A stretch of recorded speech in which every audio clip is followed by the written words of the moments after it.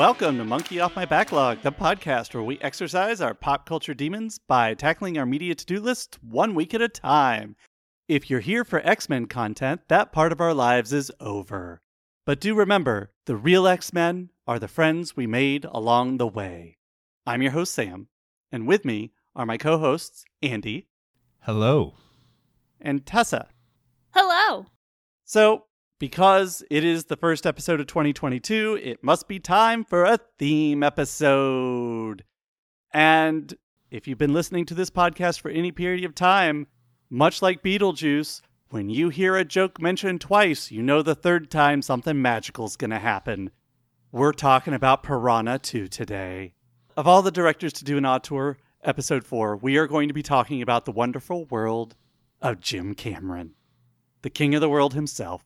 We'll be taking a turn through his feature film filmography, focusing on 3 films that some of us haven't seen before: True Lies, The Abyss, and Piranha 2.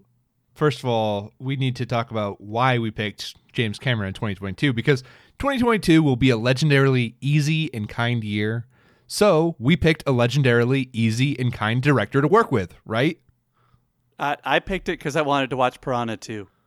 Oh, uh-oh. But yes, Jim Cameron is notoriously easy to work with. Right, right. Can I ask what y'all's experience with James Cameron is before we get into this? Like, favorite director, someone that you just kind of know about, you've seen a couple of his movies. Like, what's kind of your thoughts on James Cameron going into this episode? My thoughts on James Cameron are that he is a massive autocratic dick to work with, which is the truth, actually. He is legendarily difficult to work with, and is just kind of obsessed with technology. That's it. Oh, and the ocean. Prior to today, as a matter of fact, I had seen every James Cameron film except for Piranha 2. I think I've seen at this point, after rewatching The Abyss with Tessa, I believe I've seen every one except for Avatar at least twice. I saw The Abyss a long time ago when I was living in Japan. I saw Terminator 2 when I lived there too, as a matter of fact, because I was not allowed to go see Terminator 2 in the theater because it was rated R, and that's where my parents drew the line. I saw Avatar in the theater. It was part of an Oscar showcase. They shuffled us out of one theater and into another so we could watch it in 3D, which, by the way, was a bad experience for Avatar because this was back when the 3D technology was making everything darker. So I don't really understand how Cameron let this go, because the film is lit exactly the way it should be, and then when you throw on 3D glasses, it's too dark. So that was fascinating. By the way, I saw Titanic in the theater as well. So I am not in the bag for James Cameron. This is really more of a coincidence, and that's what I think the funny thing about doing this episode is. I don't want my auteur achievement unlocked for James Cameron, but here we are. Oh yeah, it's here because again, James Cameron, probably one of the top worst people to work with in Hollywood. Do you all think that his obsession with technology gets in his way as a filmmaker? Yes, he still thinks that Avatar is relevant to pop culture and is making 5 of them. And we're going to talk about Avatar, but I just want to point out that he's had 10 films, 2 of which are documentaries in the last 40 years. And 4 of them were in the 80s, 3 of them were in the 90s, and then in the 2010s we had 2 documentaries. Thank you, that's the word. 2 documentaries and Avatar. This is somebody that I feel like who has made some really, really good-looking films and some really great films. But it's interesting to see as a filmmaker the ways in which his own obsession and tinkering with his own art, with his own technology, has sort of led him to have these gigantic creative blocks almost. Talking about Avatar gets at all of these things, gets at the obsession with technology and water, notoriously difficult to deal with. Somebody who, once he won the Oscar for Best Picture in 1997, He didn't get a blank check. He got the whole damn bank. I have not seen Avatar, and I don't care to. I can't comment on if Avatar is good. Wow. Do you have any intention to watch Avatar ahead of the intended projected release of Avatar 2? No, why would I? Here are my thoughts on Avatar. It is a visually groundbreaking movie that I literally cannot remember any of except for that it's the plot of Pocahontas. And there's a super crip in it. That's literally all I can remember. I've seen the movie once. I remember sitting in the movie theater and thinking, wow, there's a lot of brilliant technology in this film, but it is a very unmemorable film when it comes to things like characters, things like plot. It does rely on a very lazy idea of indigenous people, of climate change, and of disability. That's about all I really remember about it. So, sure, it's groundbreaking, but I don't care about it. Also, let's not forget that I know all the plot beats of the movie, but the indigenous people beating the colonizers, that always goes well for the indigenous people afterwards. I just wanted to yell Pocahontas in space, but I don't think I will. Just very quickly then, I know you have no investment, Andy. Mm-hmm. Is Avatar 2 going to drop this year? Yes, I think it will. I think it will because Disney is done. Disney is done with James Cameron, and they know that they need something in December. It's really, once you build an entire park within a park dedicated to the movie, you got to come through eventually. Tessa, same question. So I actually had the perfect story for this since you reminded me of it. The Avatar ride in the Animal Kingdom in Orlando is one of the best rides in all of the Disney parks. I can say that having no emotional connection to the subject material of the ride, but it does actually feel like you're flying on a giant creature, and I just pretended it was a dragon. Avatar 2 will come out when it comes out. I don't have any expectation it'll come out next year.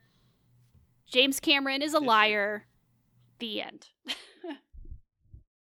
As Tessa pointed out, James Cameron has done a couple of documentaries related to his underwater exploits since Titanic and since Avatar. But as far as big screen fictional films, Titanic and Avatar are the only two he's directed in the last 25 years. His other main directorial credit is one episode of the television series that he created, Dark Angel, which aired on Fox from 2000 to, I believe, 2002. It had 2 seasons. Andy, have you seen any of this? No. It was a huge deal when it premiered because James Cameron's making a TV show, and this was what he did first after Titanic. This show gave the world Jessica Alba. Mm-hmm. She plays, so former model or current model turned actor Jessica Alba plays a genetically enhanced super soldier, very similar, I think, to Joss Whedon's Dollhouse, but much, much earlier. This takes place in a post-apocalyptic Seattle that has lived through an EMP mega bomb that has taken out all technology, and so they're rebuilding in this way. It's basically another iteration of Ellen Ripley or Sarah Connor, except it's Jessica Alba. And it was set in 2019, which I think is pretty funny. But it was a concept that was good, but then the execution wasn't. And much like Dollhouse, it was canceled after 2 seasons. And that just brings us right back to Titanic, which Andy has also not seen. I've seen it. I just don't care or remember any of it except for the memes. Look, my mom had the 2 VHS set. I've seen it. I've just whatever. Tessa, you've seen Titanic. What do you think about it? So I should preface this by saying I've only seen Titanic once, and it was because in 2012, it was the 100th anniversary of the Titanic sinking. And to commemorate that, they decided to show Titanic in a bunch of theaters. So my roommates who love Titanic, when learning that I had never seen the film, dragged me to the movie theater to watch it. So I have seen it in a movie theater, which is probably the best way to see this movie. I don't know. Like, there are some parts of this movie that I really, really like. And I think one of the brilliant things about it was that before seeing this movie, I didn't really realize how long it took that ship to sink. Like, it actually took a very long time for the ship to go down, which James Cameron does a very good job of amplifying the horror of that. I think if you look at it from a horror film perspective, there's a lot of really good things going for that movie. But there's a lot of the class issues don't make sense. A lot of the character work does not make sense. Honestly, the only other thing I remember about that movie is how annoyed I was at Leo DiCaprio's character calling her by her first name all the time. He probably says her name over 100 times in that movie, and literally nobody talks like that. Nobody refers to someone by their first name while talking to them that many times. So it's mid-tier. Actually, it's a pickup artist technique. Maybe that would have made aware. the movie. Maybe that would have made the movie a lot better. But I was very annoyed by that and the whole door thing. So like, there's some really good stuff in it. It's just it's one of those movies where the parts don't equal a whole for me. It's definitely mid-tier Cameron for me. This is, of course, the film that netted him the Best Picture, to which he responded by getting up on stage and saying he is the king of the world. He was also at this time married to Linda Hamilton, I just want to point out. We'll talk about his various wives here in a minute, but he was married to Linda Hamilton from 97 to 99. But before we talk about Sarah Connor, let's stop off. So we're working backward here. So this brings us to 1994's True Lies, which is Tessa's monkey for the week. True Lies is a film that is another collaboration between James Cameron and Arnold Schwarzenegger. So essentially, this movie is a Jamie Lee Curtis movie that stars two Arnolds. Tessa, what's this movie about? True Lies is about a spy, a secret agent for the Omega Agency, the last line of defense, at which point I promptly just started laughing hysterically in my seat when I saw that. Harry Tasker, played by Arnold Schwarzenegger, who has a double life. He's a spy, but he's also a family man, married to Helen Tasker, played by Jamie Lee Curtis. He has a daughter, Dana, played by Elijah Dushku, and he is struggling to balance these two lives. It's a very Mr. and Mrs. Smith situation, except for Jamie Lee Curtis is not Mrs. Smith, at least not for most of the movie. And when he discovers that his wife might be having an affair, he has to misuse government resources in order to figure out what is going on, to redetermine the priorities in his life. There's also a terrorist plot that he has to foil. There's a lot of threads in this movie. Not all of them are good. Also, it feels very unfortunate to mention at this point that this is also the film that Elijah Dushku, who was 12 years old when making this film, was assaulted during this film. She's talked about that in depth in interviews. So, yeah, this film has a lot of things that are not necessarily great about it, including things happening off camera. This movie is also a little difficult to come across because, for some reason, terrorism isn't funny anymore. Because it was in 1994. This movie plays Middle Eastern terrorism for laughs. It takes a terrorist plotting to detonate a nuclear weapon on American soil. And so there was going to be a sequel to this movie that was scrapped not too long after 9/11. So it's a weird movie to go back and revisit. I saw this movie before. I saw it closer to when it came out. And we talked about this when we did the Bond podcast, too, that one of the things that Bond did well is it never directly went after the Cold War. It always approached the Soviet Union sideways through Afghanistan twice. But when Afghanistan became the main story, they went somewhere else. They went to like Azerbaijan. Mm-hmm. That was what Bond always did. Cameron, who for some reason wanted to just take it head on. Andy, I know you have thoughts about this in the comparison to Bond. I mean, I think this is probably I thought this was what if James Bond had a family and actually had to balance that? Because this is what I think of when I think of a James Bond movie. Again, I've only seen GoldenEye as far as this era of James Bond. I've I've seen GoldenEye because the video game. So I don't actually know, but there's gadgets. There's a comedically like their boss has got the eye patch. Played by Charlton Heston. Yeah. You've got the Q type person. You've got Tom Arnold playing wonderfully the man in the chair. Yeah, I think this is the movie why people are like, oh, Cameron should do a James Bond movie.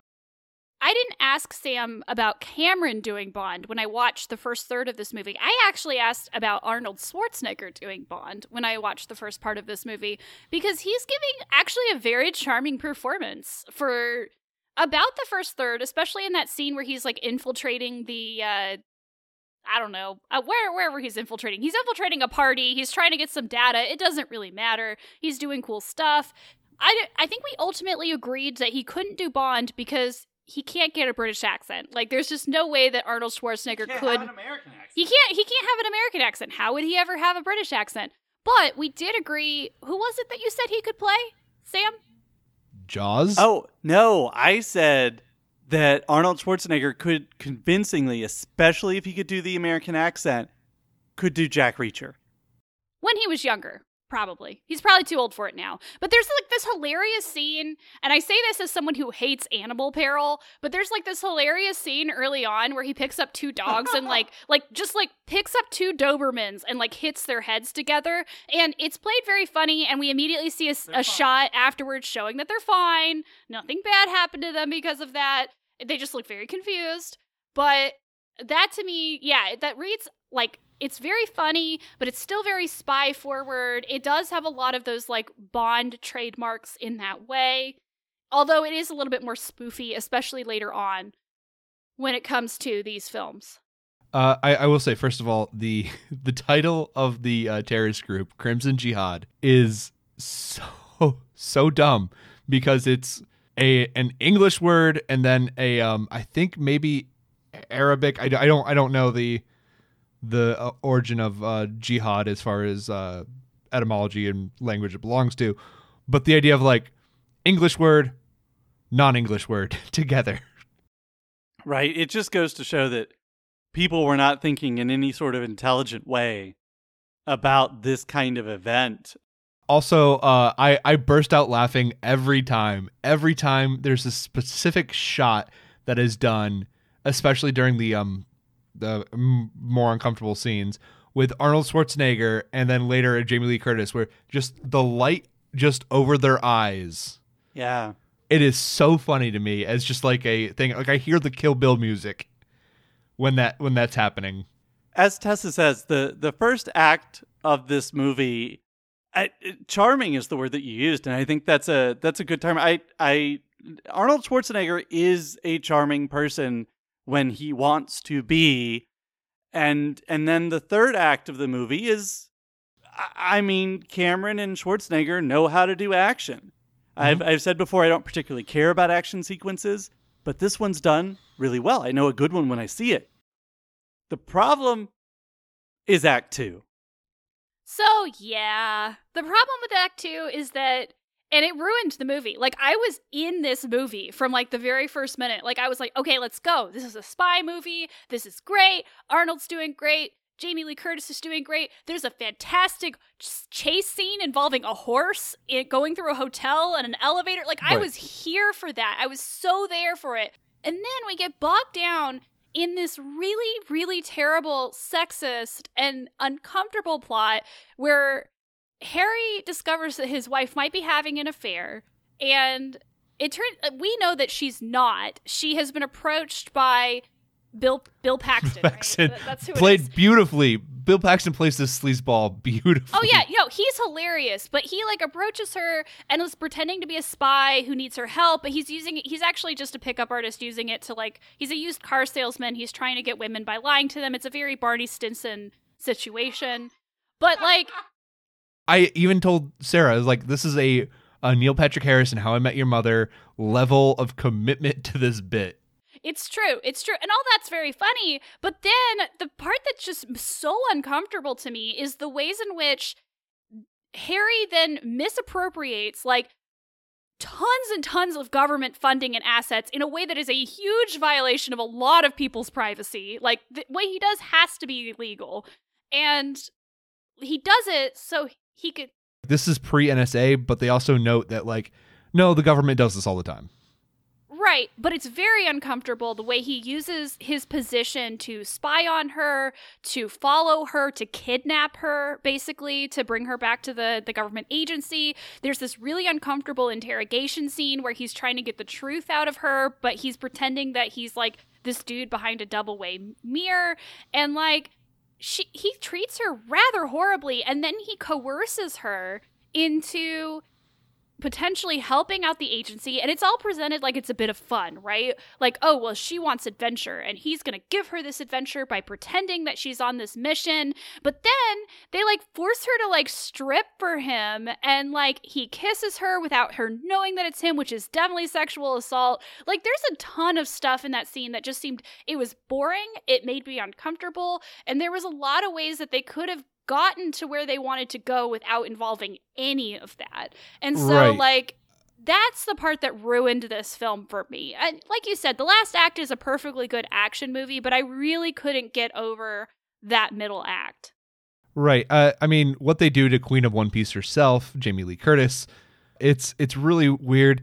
And before the striptease dance, which incredibly uncomfortable, I even, like, told Sarah, I was like, you know, in a very 90s misogynistic way, what he's doing for her is very nice, though.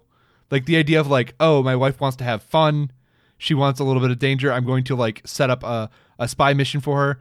That idea is nice-ish. The Boris Natasha joke.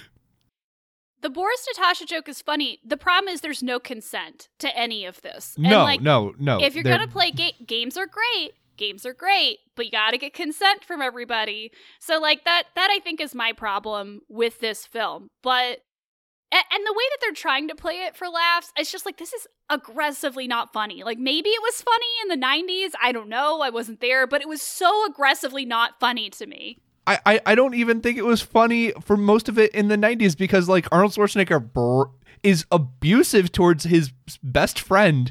Like even like the Tom Arnold role, it's so bizarre. Like, just breaking his window. This is normally the point when we talk about something when whoever is asking the question says, do we recommend this film? We don't. Do we or do we? No, but no, I don't. I don't recommend this film. That was enough to absolutely turn me off the film. Like, maybe if you want to watch the best part of this film, watch everything until the end of the horse chase sequence, and then just turn it off and pretend it was a short film. John Wick 3. Yeah, and then watch John Wick 3. Yeah, they tie together real well. If you want to pretend this is a really wonderful short film that's sort of Bond-like, you can do that by stopping right after the horse chase scene. Otherwise, give this movie a pass. So another thing to bring up is how, again, this is why it is relevant, how abusive James Cameron is on set, because of how, abusive and coercive this movie is, especially towards Jamie Lee Curtis, as she's, like, about to cry as she's doing a striptease. Like, God, it is massively uncomfortable. And it's like, oh yeah, James Cameron acted this way behind the curtains too. So, but I want to play a game of Sam's favorite game of Andy's preconceived misconceptions. Oh, yay. Because there were two in the watching of this movie. Go ahead. 1, I was under the assumption that Quentin Tarantino wrote a bunch of this movie. Why? Because of True Romance? Yes. And the other one was I weirdly confused Tom Arnold with Phil Hartman. He's just a simple caveman lawyer, Andy. And also, the other reason I confused those two is because of the my lifetimes watching Jingle All the Way and associating Phil Hartman and Arnold Schwarzenegger as a duo. So a nod to what could have been, because we got this instead of what Cameron wanted to do, which was Terminator 3. off of the success of Judgment Day, he was immediately interested in continuing the franchise. He did succeed in his desire to work with Schwarzenegger again, of course, but just to think about what could have been, wanted to do T3, did True Lies instead. So we go backward in time. We do hit Terminator 2 Judgment Day in 1991, which is, I mean, it's a great movie. He also, just before that, had EP'd his wife's huge, big, giant, great movie, Point Break. I'm talking about second wife, Catherine Bigelow. Right. So what's really interesting is that True Lies is a misfire sandwiched between what are possibly seen as his two biggest films. And also was the most expensive movie of all time at that point. Well, okay, but you've seen Terminator 2, right? Yes. Is it good? Very good. Very good. Gender essentialist, but very good. Yeah. I mean, he's a white male director. Right. So my question is, this is what really bothers me. What happened? What happened? After the failure to launch of T3, he does True Lies, he does Titanic instead. Eventually, the IP does get picked up. And we have Terminator 3, Rise of the Machines, which does not involve James Cameron. And is then immediately retconned by, take your pick, the Sarah Connor Chronicles, a show on Fox, Terminator Salvation, starring Batman and Jai Courtney, or Terminator Genesis, where Khaleesi takes over as Sarah Connor. Take your pick. They all undo Terminator 3 and make worse versions. What about then Terminator Dark Fate, which I liked. Well, yeah. It's a good movie, and it like undoes the other T3s. Like, it's James Cameron going, wait, no, this is all wrong. That's why I didn't include it in the rant, because A, it's good, and I only had A on that list. Sorry. Which is a better sequel, Terminator 2 or Aliens? Terminator 2 is a better sequel. Explain your work. Because it is more faithful to the original. Both are obsessed with motherhood and maternity. Yes, but I was on a podcast recently it was the Wild Pretty Things podcast, and one of the hosts, because we were talking about Alien, the one by Ridley Scott, one of the co-hosts, while talking about Aliens, said something about James Cameron does not understand what subtext is. And I would say that's true for both of these movies.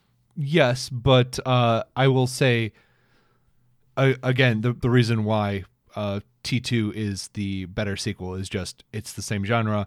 It is more faithful to the original. It is done by the same creative team. I think that alone makes it the better sequel. So I'll do you one better on this one, and I'll do it by shifting backward again to The Abyss, the film that immediately preceded Terminator 2. So I just want to say three things about this movie, and then I'm going to turn it over to you, Andy. The first one is The Abyss ends up being most important because it has been referred to as proof of concept for Terminator 2. And so that's, what's really interesting is that perhaps Terminator 2 is a better movie because he had a practice movie before it. And so that's one. The second thing is this movie was shot primarily off the Cayman Islands, which is a location revisit from guess which movie, but also it is shot in a decommissioned nuclear facility in Gaffney, South Carolina. And the third fact, this film won Best Visual Effects. What'd you think, Andy? Drowning is probably my number one, most terrifying way to die.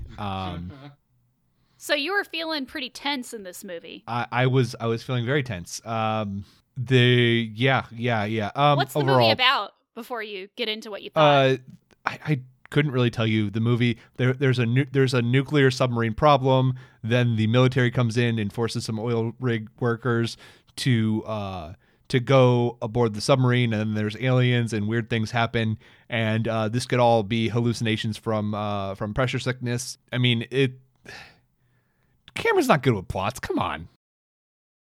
Also, the entire like weird sexist plotline of the I think the best ways to sum it up is the quote where Ed Harris goes, "I hate that," and someone responds, "Then why'd you marry her?"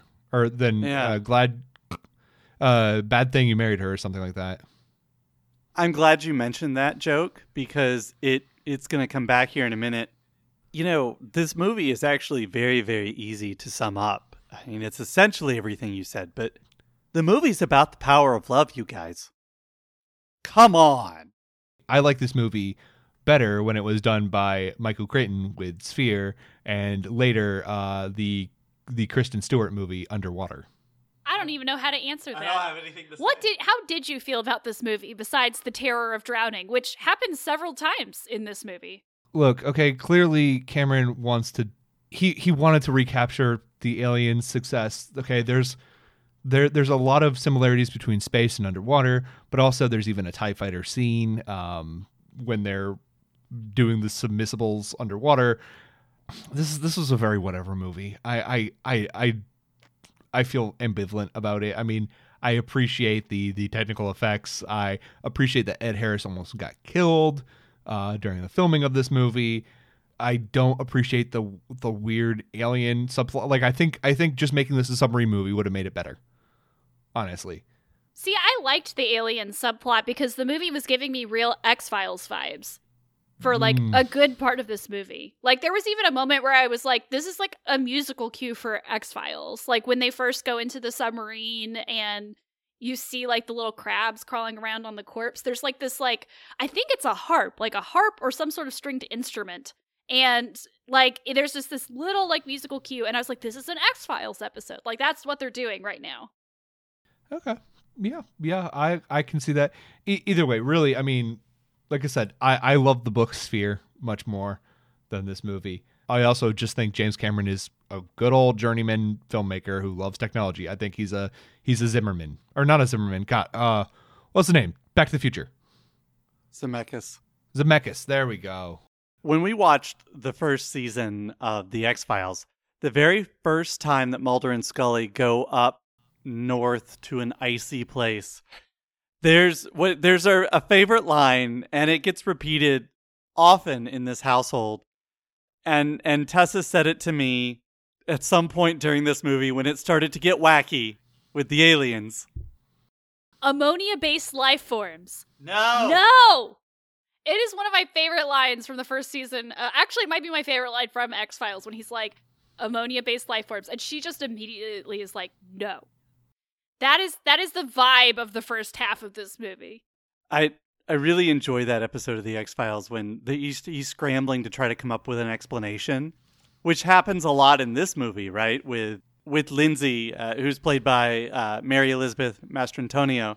And what's great about her, aside from everything she does in this movie, there was a lot of drama on this movie. She and Ed Harris apparently will not talk about this movie outside of the few times that they have, because as you mentioned, Andy, this is a really good example of Cameron at his worst as a director, putting people's lives.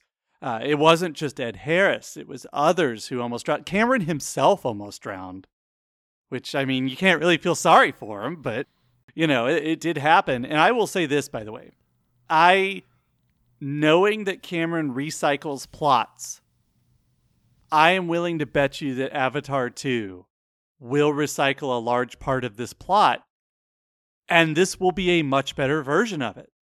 I think I've seen this movie twice now, and both times I'm left thinking, wow, that was much better than it has any right to be. I think this is a good one.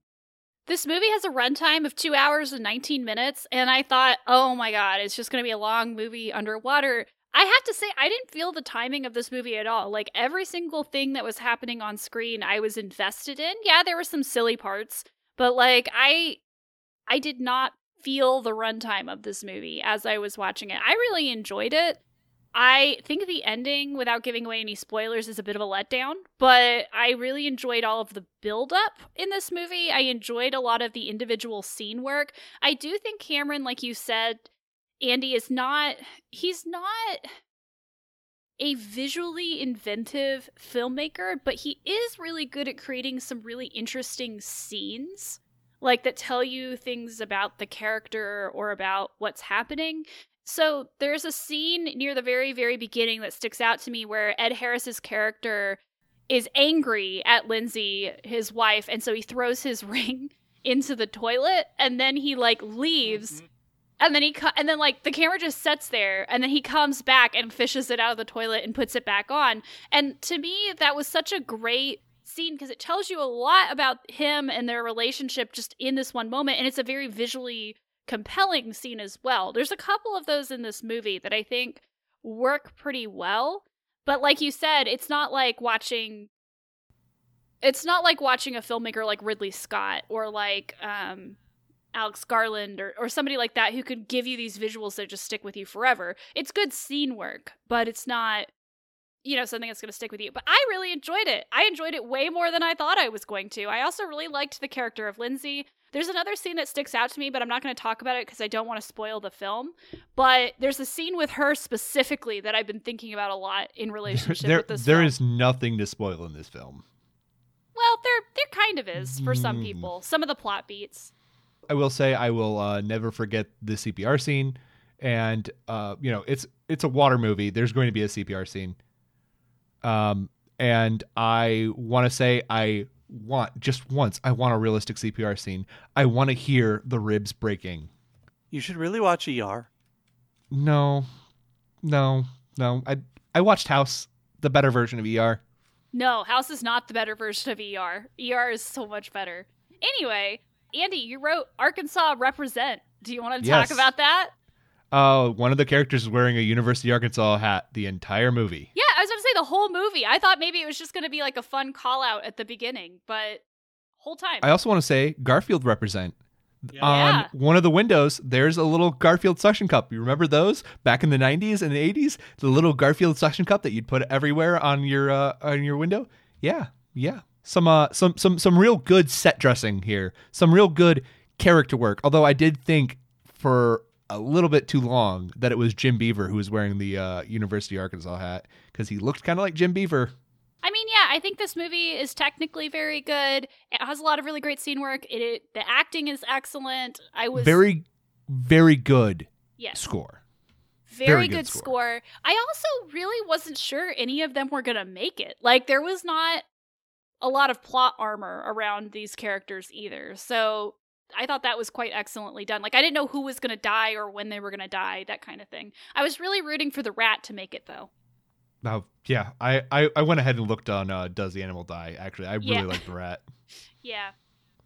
The Abyss was also the third and final collaboration, the result of a professional and personal marriage between James Cameron and Galen Hurd.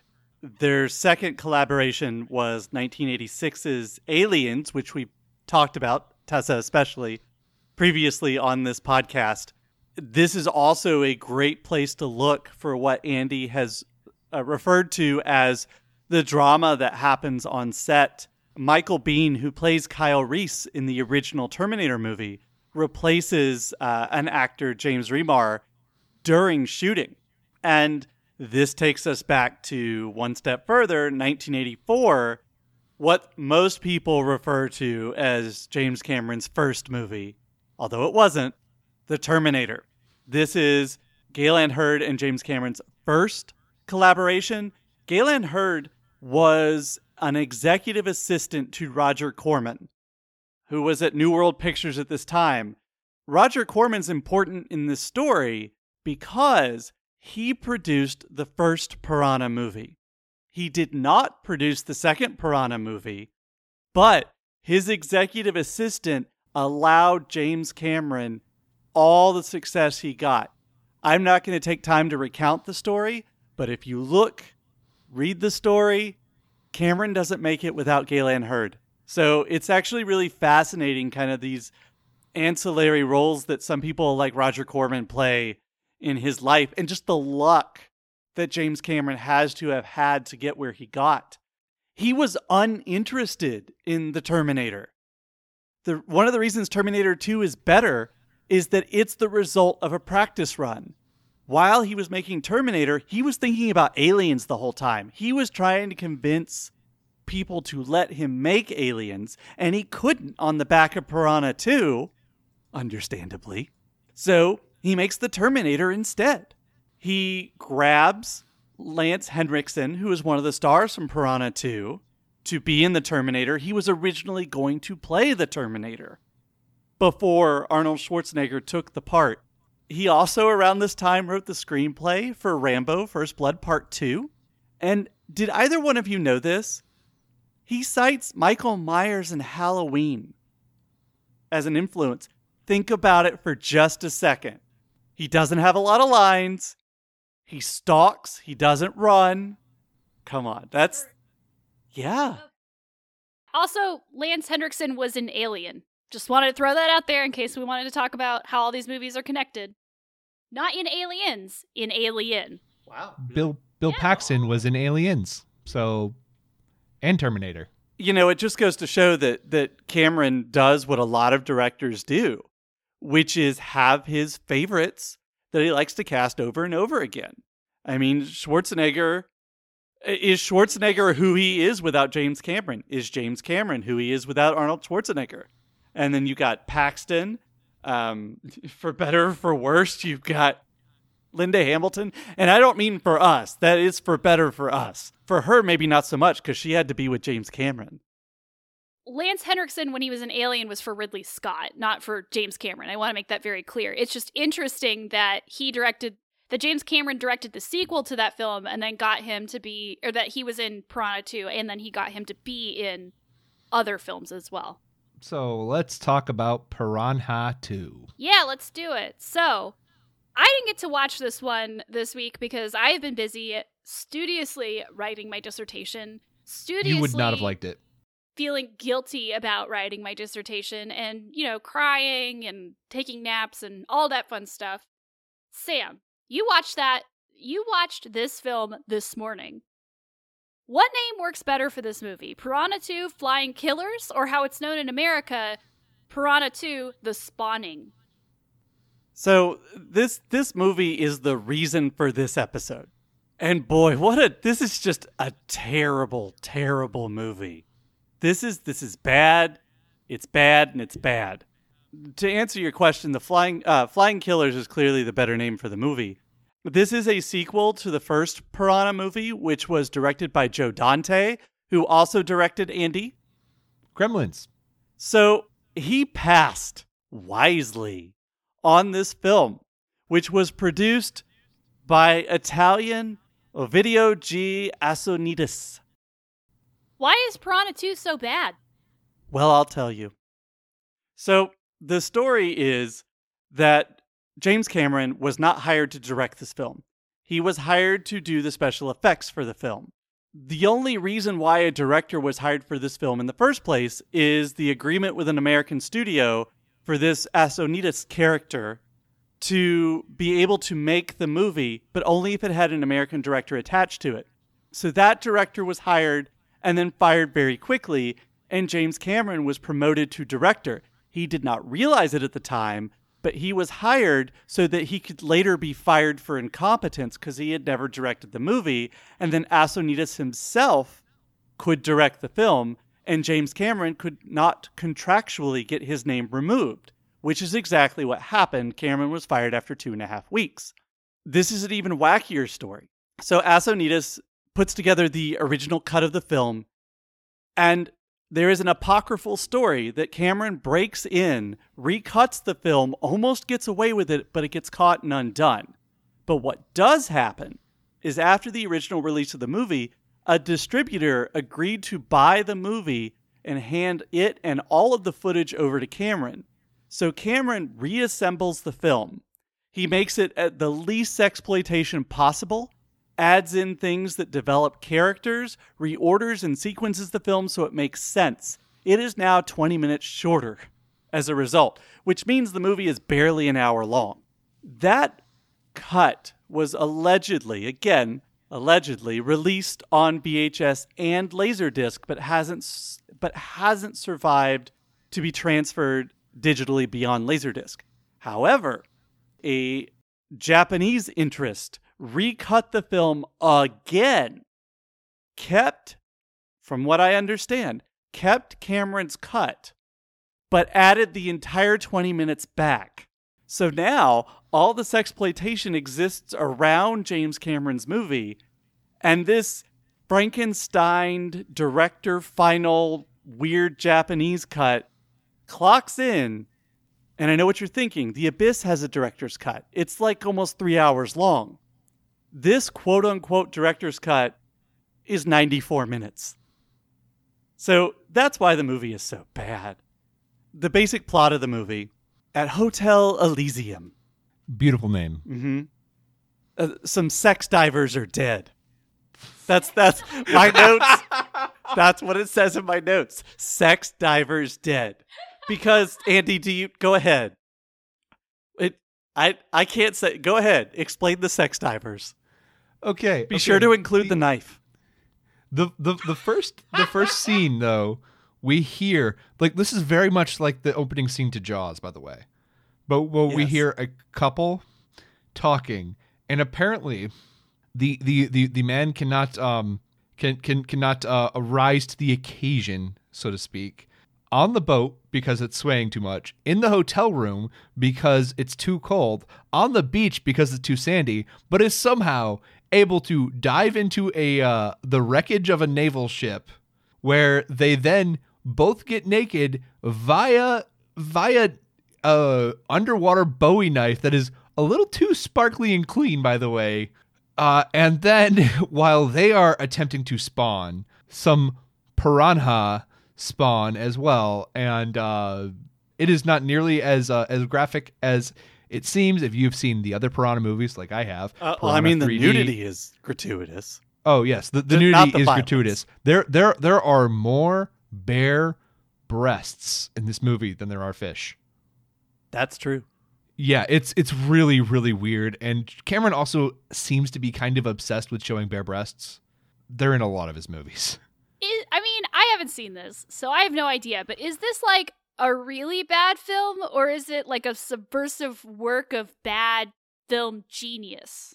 Tessa, I'm glad you asked, because I believe that the title Piranha 2: The Spawning is in reference to how sexploitative this movie is, and really this movie at its heart is a crafted lovingly, geniusly by a work of perfection himself, to show how stupid it is to have piranha that can fly, while also acknowledging the previous movie where they're like, they tried to make the perfect killing machine. That's right, the piranha.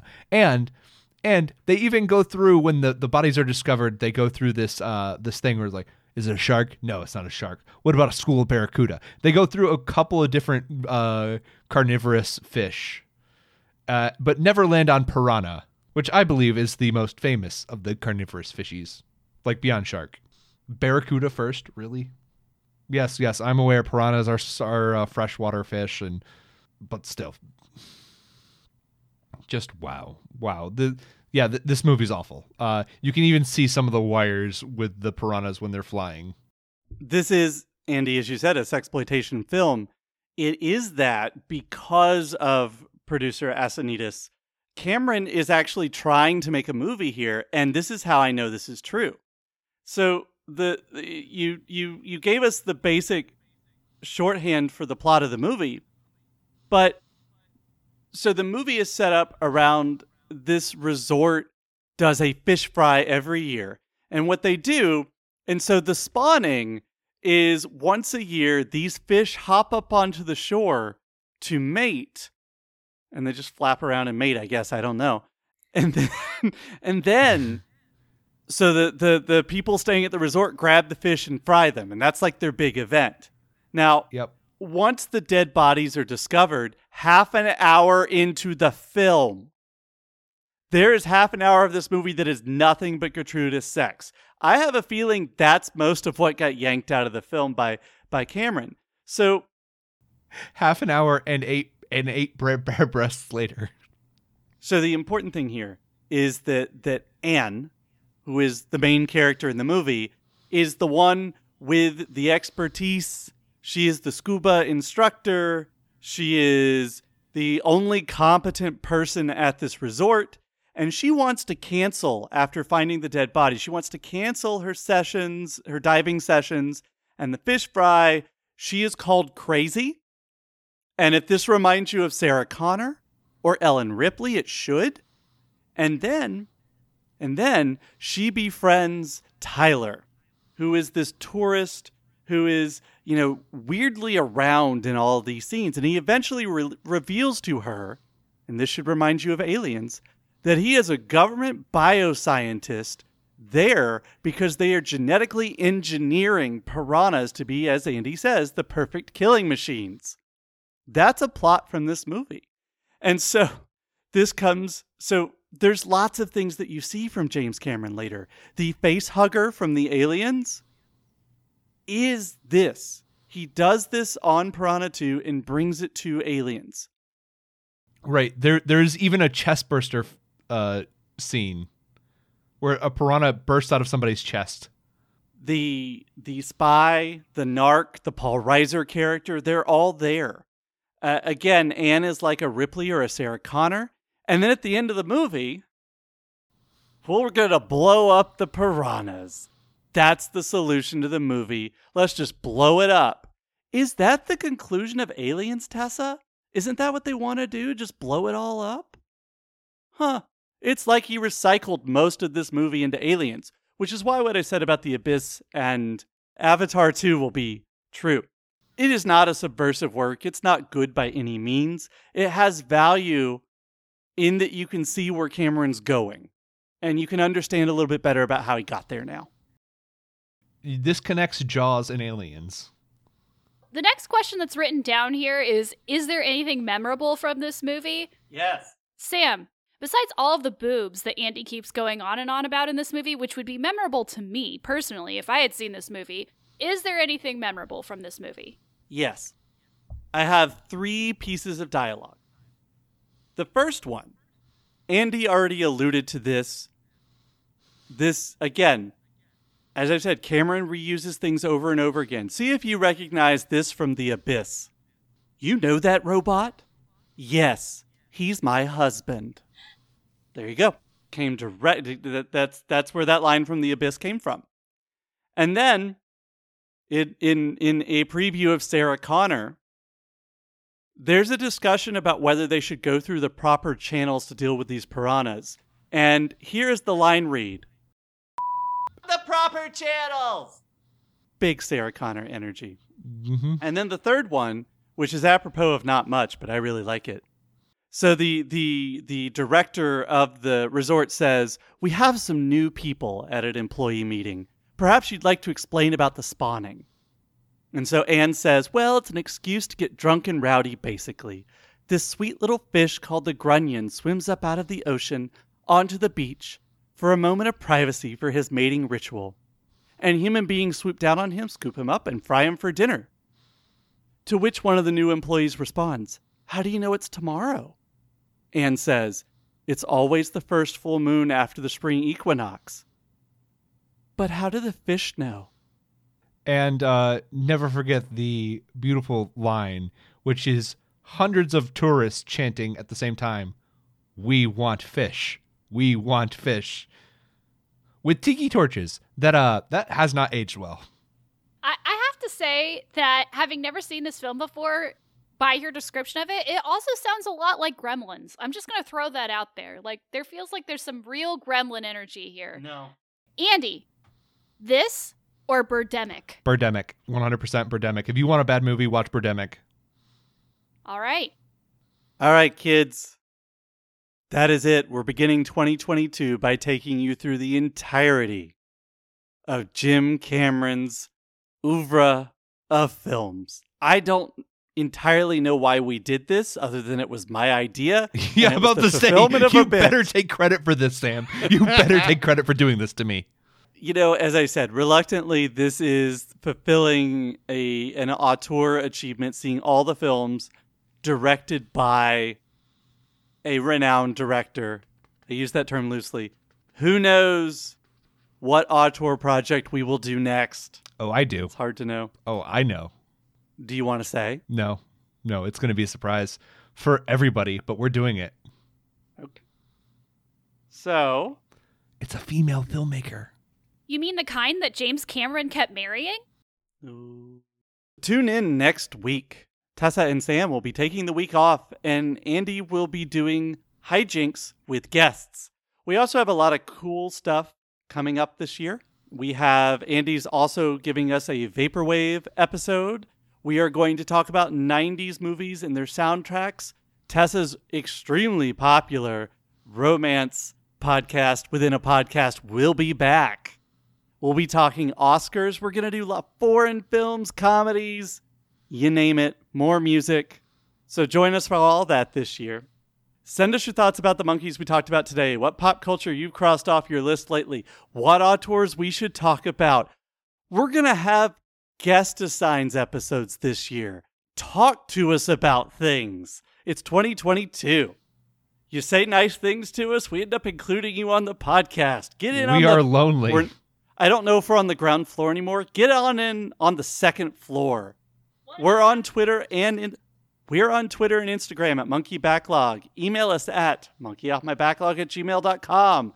Look for new content, eventually, on monkeyoffmybacklog.com. Our theme song is Hot Shot by Scott Holmes. It can be found on scottholmesmusic.com. Please rate, review, and subscribe on iTunes.